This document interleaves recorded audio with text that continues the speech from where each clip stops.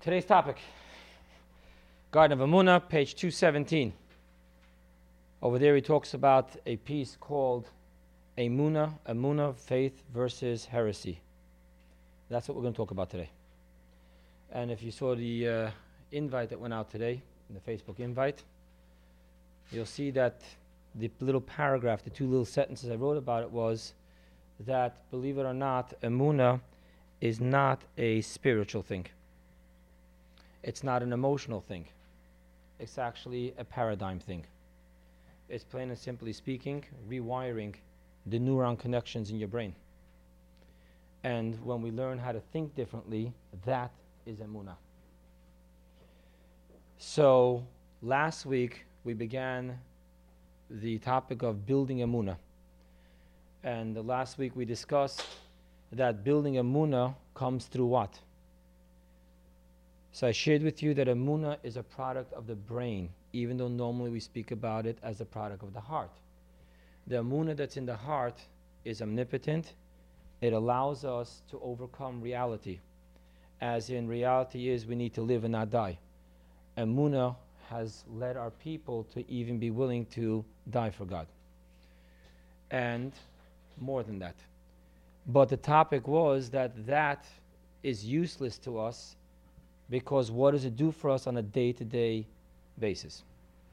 So if it's the end of the month and I can't pay my mortgage, what does this omnipotent, overwhelming, abstract essence of the soul, Emuna, do for me?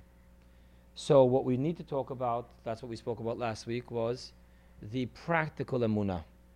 The practical Emuna that allows me to go about life on a day-to-day procedural basis, where I don't always await for doom to happen. And that's why that happens through a paradigm shift.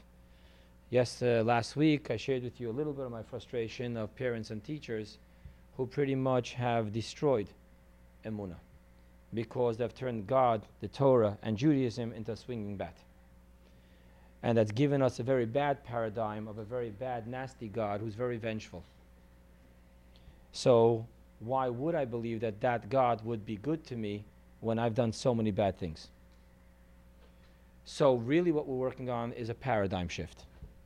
So last week we spoke about that. We spoke about the power of Emuna coming to one through studying Torah, getting a new picture, a new image of God, a new image. I mean, the word image and God in the same sentence is punishable by death, but you follow what I'm saying? And then you have a new understanding of the relationship there is between us and God. And because Torah study is a product of the mind can go two places. Mind can lead you to humility. Mind can lead you to arrogance. And that's why we spoke about the importance of praying before Torah study. That was a lot of last week's class. I just wanted to recap it because this week I'm going to pick back up on that topic and we're going to talk about it a little bit more, okay? So we spoke about Emuna being the product of Torah, study, rewiring. I want to talk about that for a moment before we get into a little bit of Kabbalah about Judah and Joseph, a very interesting showdown in the Torah. Before we go there, I wanted to share with you, what does it mean to change a paradigm? You see, there are some intellectual issues which you need to do nothing more than know them. 2 + 2 is 4. So when we first started learning a times table, that was a huge issue. And we sat there coming up with tricks. And we had to simply play a memory game. But what you didn't have to do was create a paradigm shift. Because that's simple. You know it, you got it, good, move on. A paradigm shift is very much not like that. A paradigm shift is, so I told it to you, you agreed to me, and then what do you do right after that? If you saw in my last week's email, on the topic of enabling Mashiach, I discussed that issue. So there's a person with an I can't slavery mentality. You sat down, you had a whole conversation, the person showed you that you can, and it's all beautiful, and you left there very empowered, and the first reality of life just slammed you right back to the old way. Because to know is to be doesn't always work. It's a long journey. It is true. Change your paradigm and you change who you are. But it isn't by to know is to be. To know again, to know a million times, until finally you etch into your brain a new groove, and then it is to know is to be. One of the perfect examples is for understanding this paradigm shift and the struggle in the paradigm shift is for those of you who ever play with woodwork. So you take a saw and you start sawing. And the first couple of times is difficult because the blade is dancing all over the place. But then what happens is, finally you've created a groove. And now it's not difficult to saw. Because even if you don't put the blade in the exact perfect place, because of the groove, that little V, the blade will slip into place. So pretty much that's what we call a paradigm pattern. You try once to think one way and it's flopping all over the place because you're not used to thinking that way. But if you do it again, and you do it again, and you do it again, and you do it again, you create a groove. Now here is where a nightmare starts. Because now you got this perfect groove and things are finally getting easier on you. And then, to your horror, you just realize that you're about 2 centimeters off. And the piece of wood that you're cutting will not fit in to where you need to put it into. Have you ever tried to change and now start sawing 2 centimeters away from where you were sawing 5 minutes ago? All of a sudden the pattern works against you. Here you were so happy that finally the blade is not flip-flopping all over the place. It's just moving into position, but now you got a problem because that position is the incorrect position. So when we talk about changing a paradigm, when you're talking about changing the way you think about things, that becomes very difficult because I'm not in preschool right now. If I was talking to preschoolers, that would be easier. I'm talking to people with baggage. I'm talking to people that already have patterns on how to think about things. So now, when you start studying Emuna, Garden of Emuna, the process of what Chassidus has to say about Emuna, and all of a sudden you're being thrown different facts, and you didn't used to think that way. You had a different image of life. You had a different image of Torah.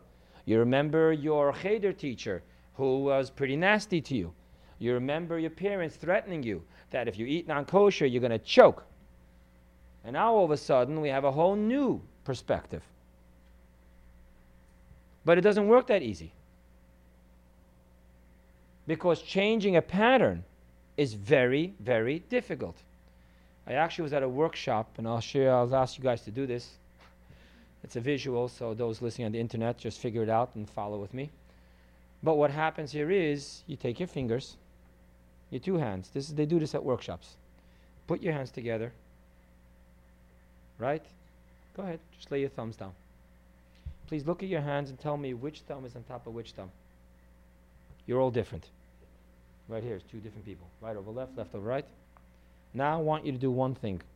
Take your hands apart, put them back together, and consciously change the thumb position. If your right was on your left, naturally I want you to put your left on your right. Have you noticed that it doesn't work smoothly? Yeah. You have to think about this. That is the silliest pattern of a brain. It means nothing to you. But when you try to change anything from the way you always do it, it becomes a problem. There are many, many different exercises we do as kids. You take fingers, you normally go like this. Now stop moving them in opposite directions. Most people cannot really do this. It's really problematic. And the reason I was able to do it is because I consciously did not think about it. But if I was to think about what I just did, I would run into problems. Yeah, that doesn't work. There's a bunch of them. You saw what you just did. You were working the same way. I asked you to go in opposite directions. It doesn't work that easy. You have all these kids. As kids, we always did this, right? Have one hand go circles, the other one up and down. You always do these things. All we're asking you to do is change the normal pattern of how your brain works. And the minute you're asked to do that, you're going to run into friction. understand that for most of us in this room, Emuna runs against our pattern. Now, I'm sure a lot of us will say, no, what are you talking about? Ani mamin. I'm a believer. So I want to share with you in brief, just remind you of what I told you last week. I told you the story about the guy who had a part in the play, right? What was his part in the play? His part in the play was one line. That when the cannon goes off, his job was to scream out, the war has begun. That was all he had to do. But of course, in practice, you don't shoot cannons. So they have that little, from the good old days when you used to watch Batman, the whole screen had this like big bam and that little thing. They had someone hold up the thing.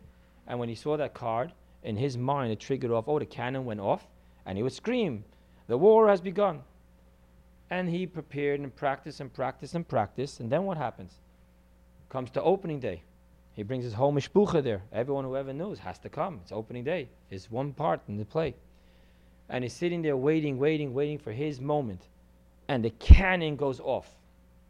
And his reaction, what just happened?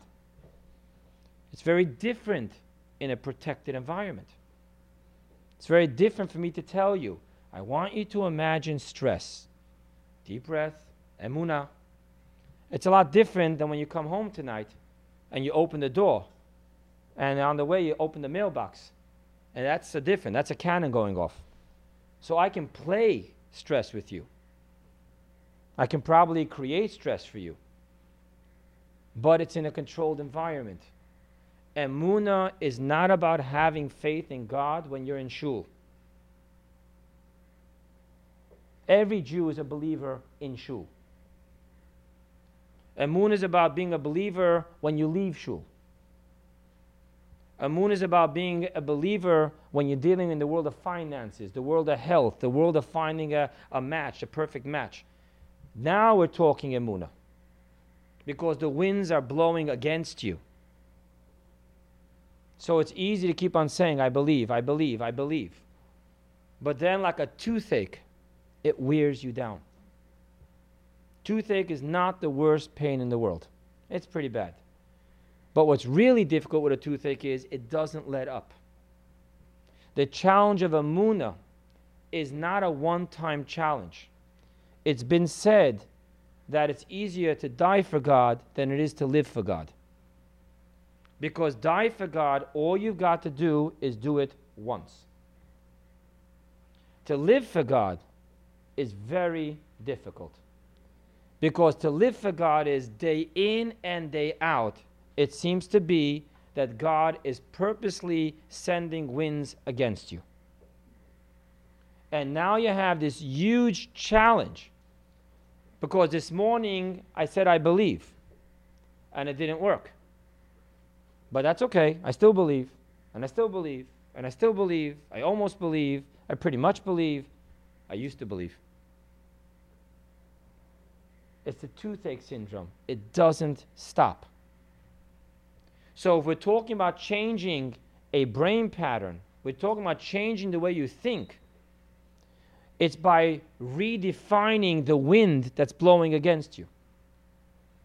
Because if you define the wind as heresy, if you define the wind as going against my Emuna, and my job is to overcome the wind will eventually wear you down. It will win. So we've entered a little bit into a different scenario right now. I'm sharing with you that Emuna is not that God will help you overcome, but I'm asking you to redefine the challenges. I'm asking you to redefine the wind. Because if you create two identities, my faith in God, and then there's the other stuff. The other stuff that challenges you, it will eventually wear you down. And that's why the challenge has to be, ultimately, can I redefine those moments which seems to be going against me? Let's talk for a moment about the gym. Not my favorite place. Used to go to gym many years ago. But a gym, if you keep on defining a gym as a problem, You'll wake up 6 o'clock, and then you're going to do another thing. You're going to call up a friend because you know he's going to come, so that's going to help you have to come. And you try to do all the tricks in the world to overcome the horrible experience of going to the gym. You're going to lose. Because the minute you define that as a horrible experience, you can set up all the shtick in the world. You're going to eventually stop fighting with that horrible experience. People who keep on going to the gym, it's because they redefined the experience of going to the gym. It becomes an exhilarating experience. Let's talk the same thing about prayer. Let's talk the same thing about keeping kosher. Let's talk about anything.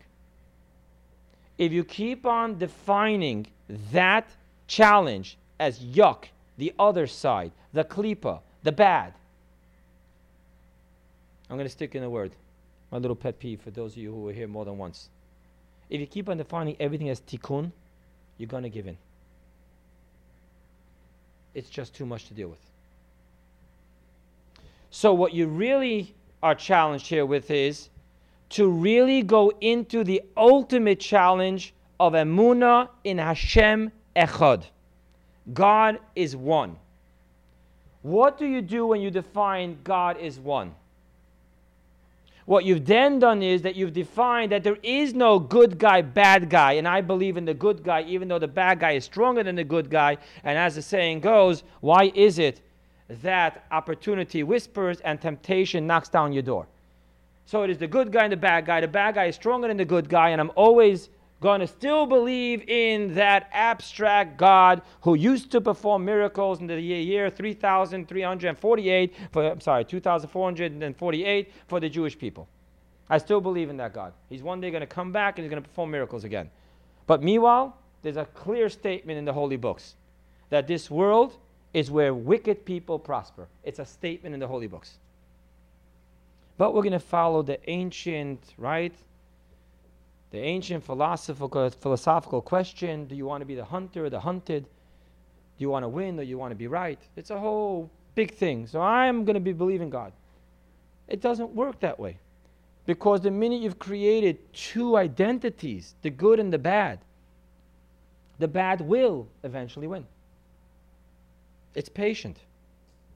It's okay. In the AA, they have an amazing statement.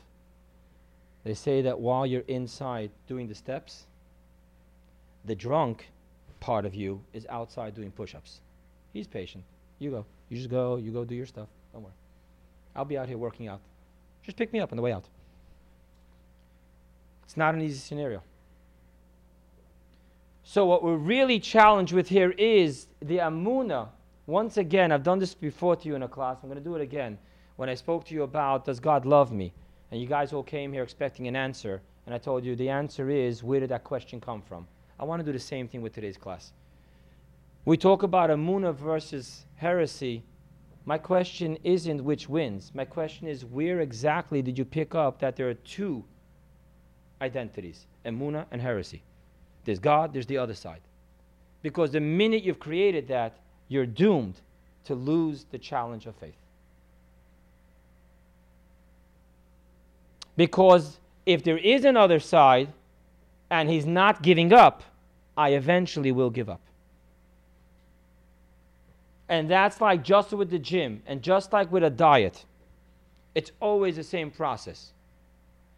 If I enjoy chocolate, but I'm going to hold tight and not eat chocolate, that will last for the entire 72 hours.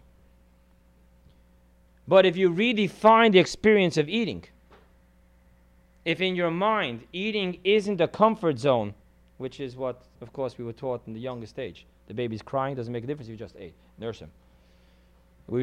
That's a brain pattern. We've taught kids. When you don't feel right, eat.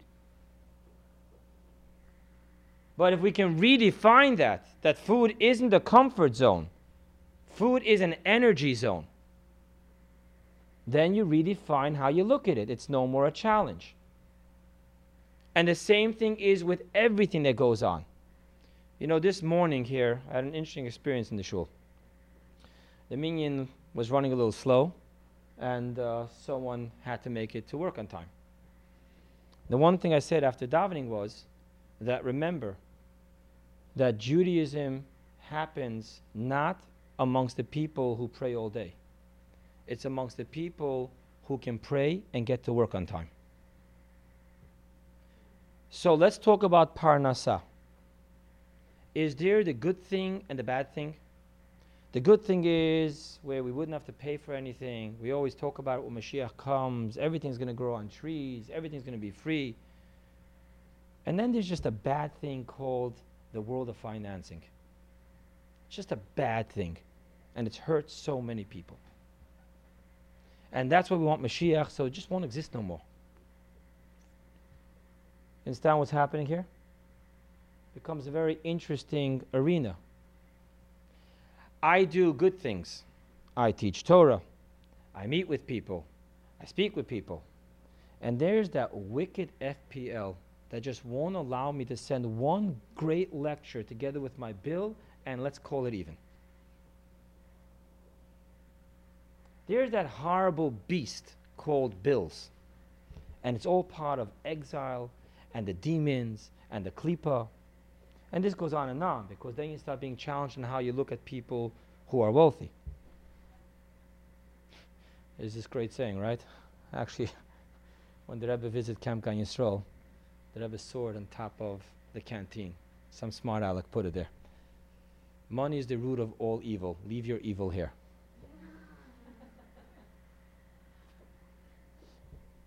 But what happens when you do that? How do you ever expect to be financially successful when deep in your gut you think that money is the root of all evil? How do you expect to be able to live a life of Emuna in God is one and God will always protect me when that nasty, evil concept called bills and making money will always be there? It's so bad that today getting through death is expensive. It's just amazing. How do you expect to live that type of life? The minute you see two things, Emuna versus heresy, if heresy exists, we're going to end up gravitating there at some point. If there's a good life, ideology, helping people, money's never discussed. But then there's that evil thing. Then you have an issue there. I'm not here, there are Russian friends in the crowd, so I'm not here to start up with anyone. But the first time I've experienced that in the greatest level was when I was in Kiev. Because one of the things communism did to people is that charging isn't a nice thing. I was blown away when a car service took me somewhere and I asked him how much it costed. He almost didn't answer me. And when I took out the money, it was so conscious that it was not going to be a conscious moment of, you gave me a service, I'm going to give you money, I'm going to pay you for it. It was amazing how he took the money from me, as if it was a torturous procedure. Not getting into my own little stuff, but because of my own experiences of how I used to get paid, there's a rule I have. There isn't a person in the world who I have to pay that I don't make eye contact, say thank you, and give the check. I don't leave checks for people in places. Because that comes from a certain paradigm, which is so contrary to Hashem Echad. There needs to be a conscious moment. Acknowledge that the service was rendered. Acknowledge that you're going to show gratitude and pay the person. And that's a good thing. It's a holy thing. It's like making a bracha before you eat an apple, because you have to pay God for the apple He gave you. It's that simple. And if you don't embrace that paradigm, then Emuna can't work. Because what are you believing in? You're believing in that God will also get nasty for you. He'll give you that evil money. Or what are you going to think? You're going to think that the FPL company is a bunch of wicked Hamans, and I got to ask God to help me. I got to send another bill, God. I know them. They're really bad people. They send it every single month. That paradigm is the opposite of monotheism for a Jewish perspective. So instead of keep on thinking that there's the good and the bad, and Hashem's going to help me because I'm good, and I don't charge people, and I don't do this, and I don't do that, and I'm an idealistic person, I live a spiritual life, so Hashem's going to help me, and every single month He's going to make miracles happen, and it's just going to be there. I'm going to be able to pay my bills. Those wicked people who do charge and do bad things, and they are going to shut off your lights, and they are going to send someone to shut off the water if you don't pay them, those anti-Semites. Where's the Emuna? The Emuna is that what? That you're going to schlep God into the back alleys because you need Him to help you there? So if you want to really appreciate what Emuna is, it is understanding that every issue in your life is a positive issue. And having to pay bills is a positive issue. And being able to own your house because for 30 years you paid your mortgage, you earned it. You earned it in a good way. The worst thing in the Zohar, it's called Nama Dechsufa, bread of shame. How Torah and mitzvahs is built upon you having the right to earn your sustenance from God. In Judaism, it isn't that glorified to say, by the grace of God do I live. It's by the grace of God He's given me the opportunity to do mitzvot and earn to be able to live. So I want to introduce to you something very interesting. In the world of Kabbalah, there's something called Dat Elyon and Dat Tachton. In other language, Yichud Ilah, Yichud Tata. Supernal unification and inferior, the lower unification. Let me just go through the Kabbalah part really quickly because I want to introduce you to an awesome book that someone gave me as a gift that I'm reading right now. The supernal unification is there is no I and God created me and God gives me life. There is no me. Because God is everything and everything is God. So I don't exist. There's only God. That is the ultimate Hashem Echad. Whatever exists is only God. Period. But then there's a lower level that says that God is my creator, God is everything, and everything has created me, and because He created me, and because He continuously vivifies me and sustains me, I therefore exist. In the language of the verses, we talk about En Od, there's nothing else, period. But then there's another sentence which says En Od Milvado, there's nothing without Him, but with Him I exist. So what we're saying here is, one says there's nothing, there's only God. One says that there is God, and with God, because of God, I exist.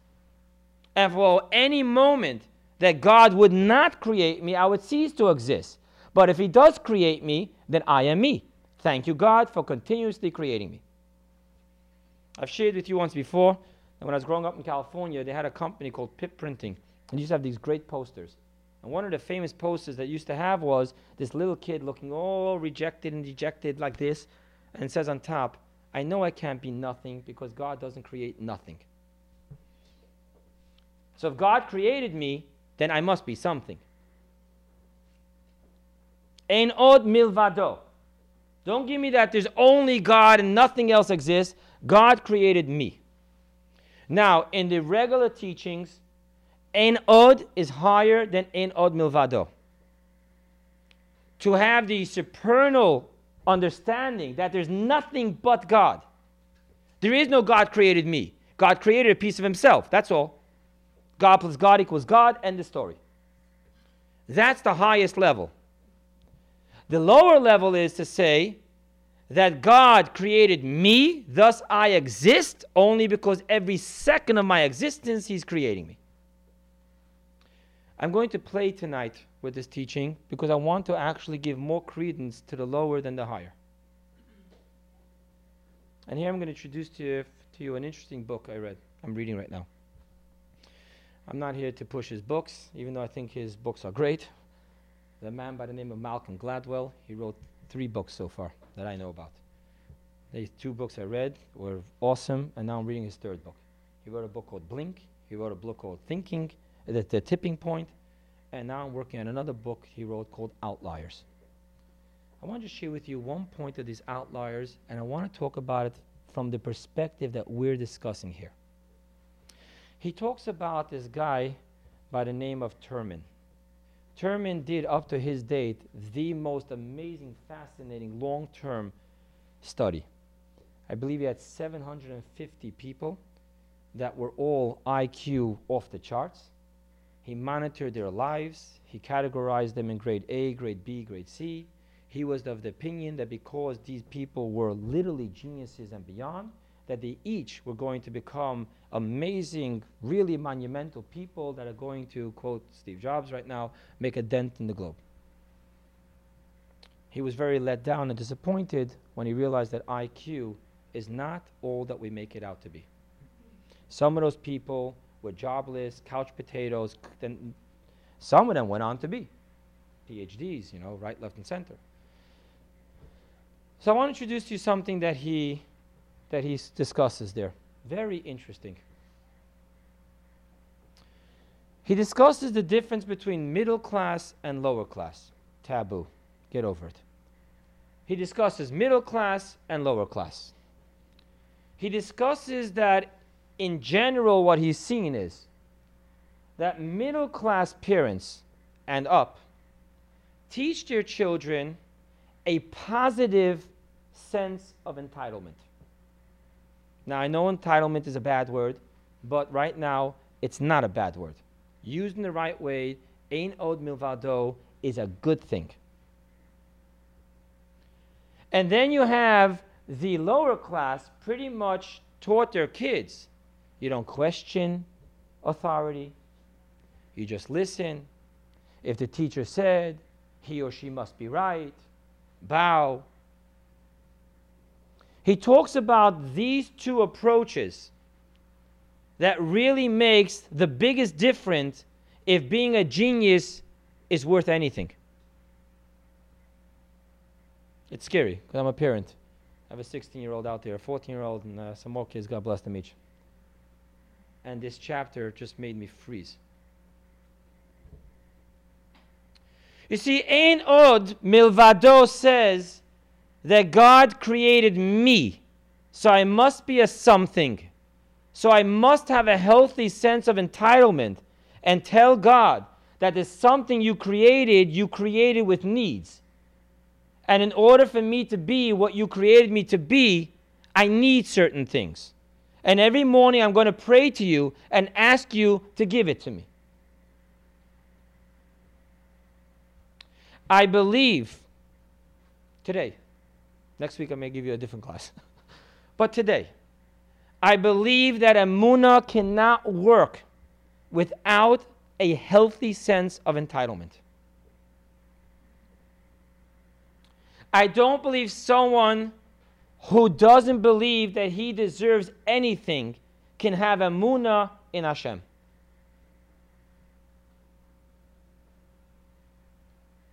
I believe that when you teach yourself and change the paradigm for a lot of Jewish children that were taught by overpowering and overbearing parents who you couldn't take a step before they came running to save you from yourself,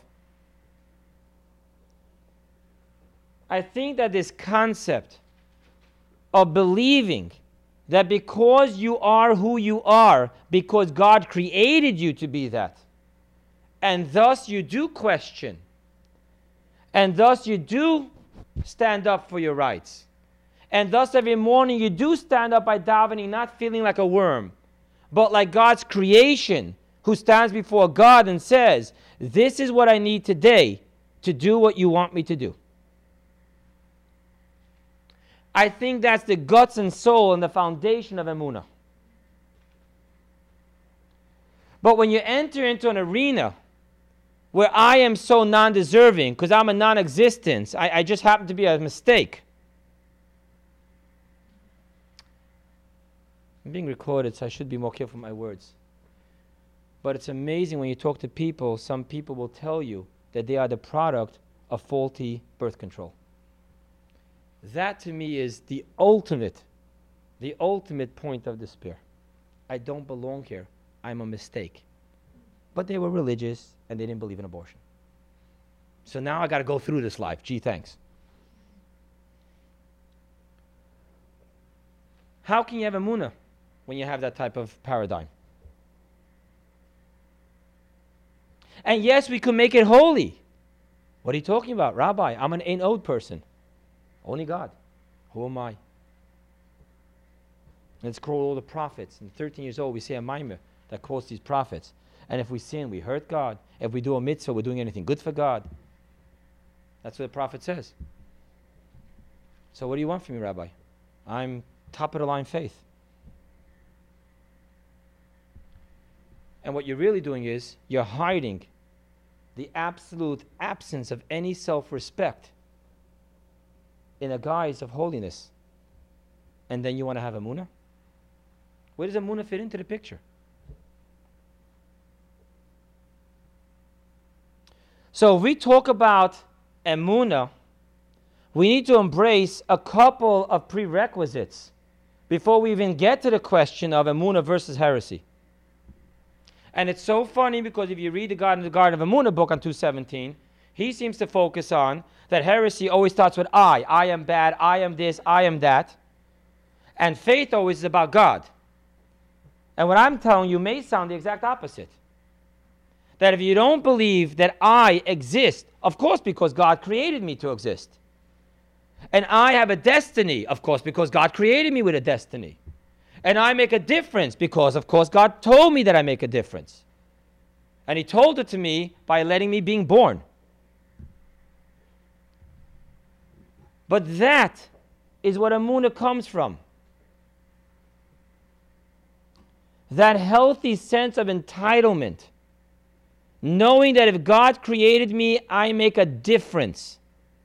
And I can't make a difference if I go into foreclosure, my lights are shut off, my water is shut off. What kind of difference am I supposed to make, Hashem? And if earning money and being healthy wasn't important, God wouldn't have put it into the entire mix. How different the paradigm is. So earning money isn't a bad thing that we have to do. Do you know which is the most important prayer of the day? A prayer called Mincha. Do you know why Mincha is so important? Because it's smack in the middle of your working day. That's why Elijah the prophet wasn't answered by the morning prayers, because anyone could have morning prayers. Just wake up a little early and go. But now let's be smack in the middle of the whole day and everything's happening and I'm so thrown around and either I'm depressed or I'm happy or I'm busy or whatever it is. Stop, daven. What makes Mincha so powerful is because earning a living and taking care of business is so real and so important. And now put Mincha right there. I want to recap. Number one, we spoke about the change of a paradigm. You need to change the neuron connections in your brain. Plain and simple. When something bad happens, you don't immediately, oh, there it goes again. I knew it. I knew it. What was I expecting? What was? That change has to take place. And it happens by continuously doing it. Step number 2 I shared with you is that if you're going to keep on having the paradigm that there's the good and the bad, and I believe that the good will overcome the bad, and I'm not going to listen to the bad, then eventually the bad's going to win. So the true challenge of the paradigm shift is not that God is stronger than the Satan, and not that good will ultimately win. But the real paradigm shift of Emuna is that Satan is nothing more than a loyal angel who serves God. And the job of Satan is to create friction so that we can grow. And thus, by taking that paradigm shift, I'm no more questioning whether I will have Emuna to last me for the rest of my life, because this toothache is going to last for the rest of my life. But rather, the challenge here becomes, can I really believe in Hashem Echad? Can I really believe that God is everything? And thus, the challenges I have in my life, that which I call bad, isn't really bad. It may temporarily be sad, but in ultimate, it's actually a challenge for me to be able to rise up. And earning a living and making a lot of money is part of the blessing of life. Being healthy is part of the blessing of life.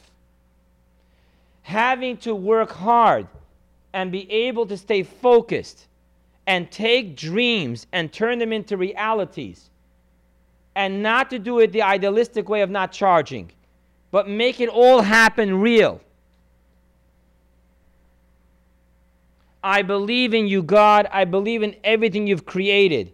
And I believe that you've given me the tools in which I can not only earn a living, but way more than that.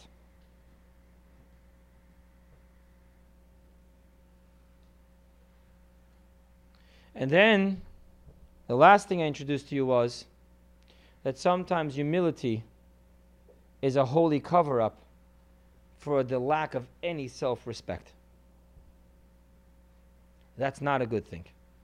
Emuna can't survive there.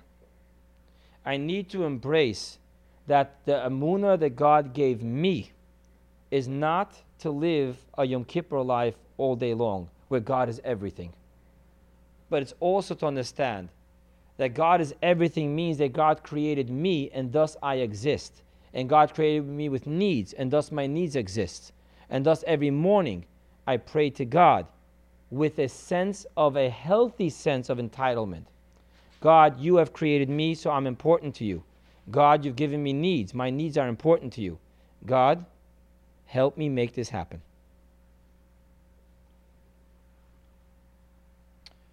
We're going to close up now. I'm going to reopen for questions.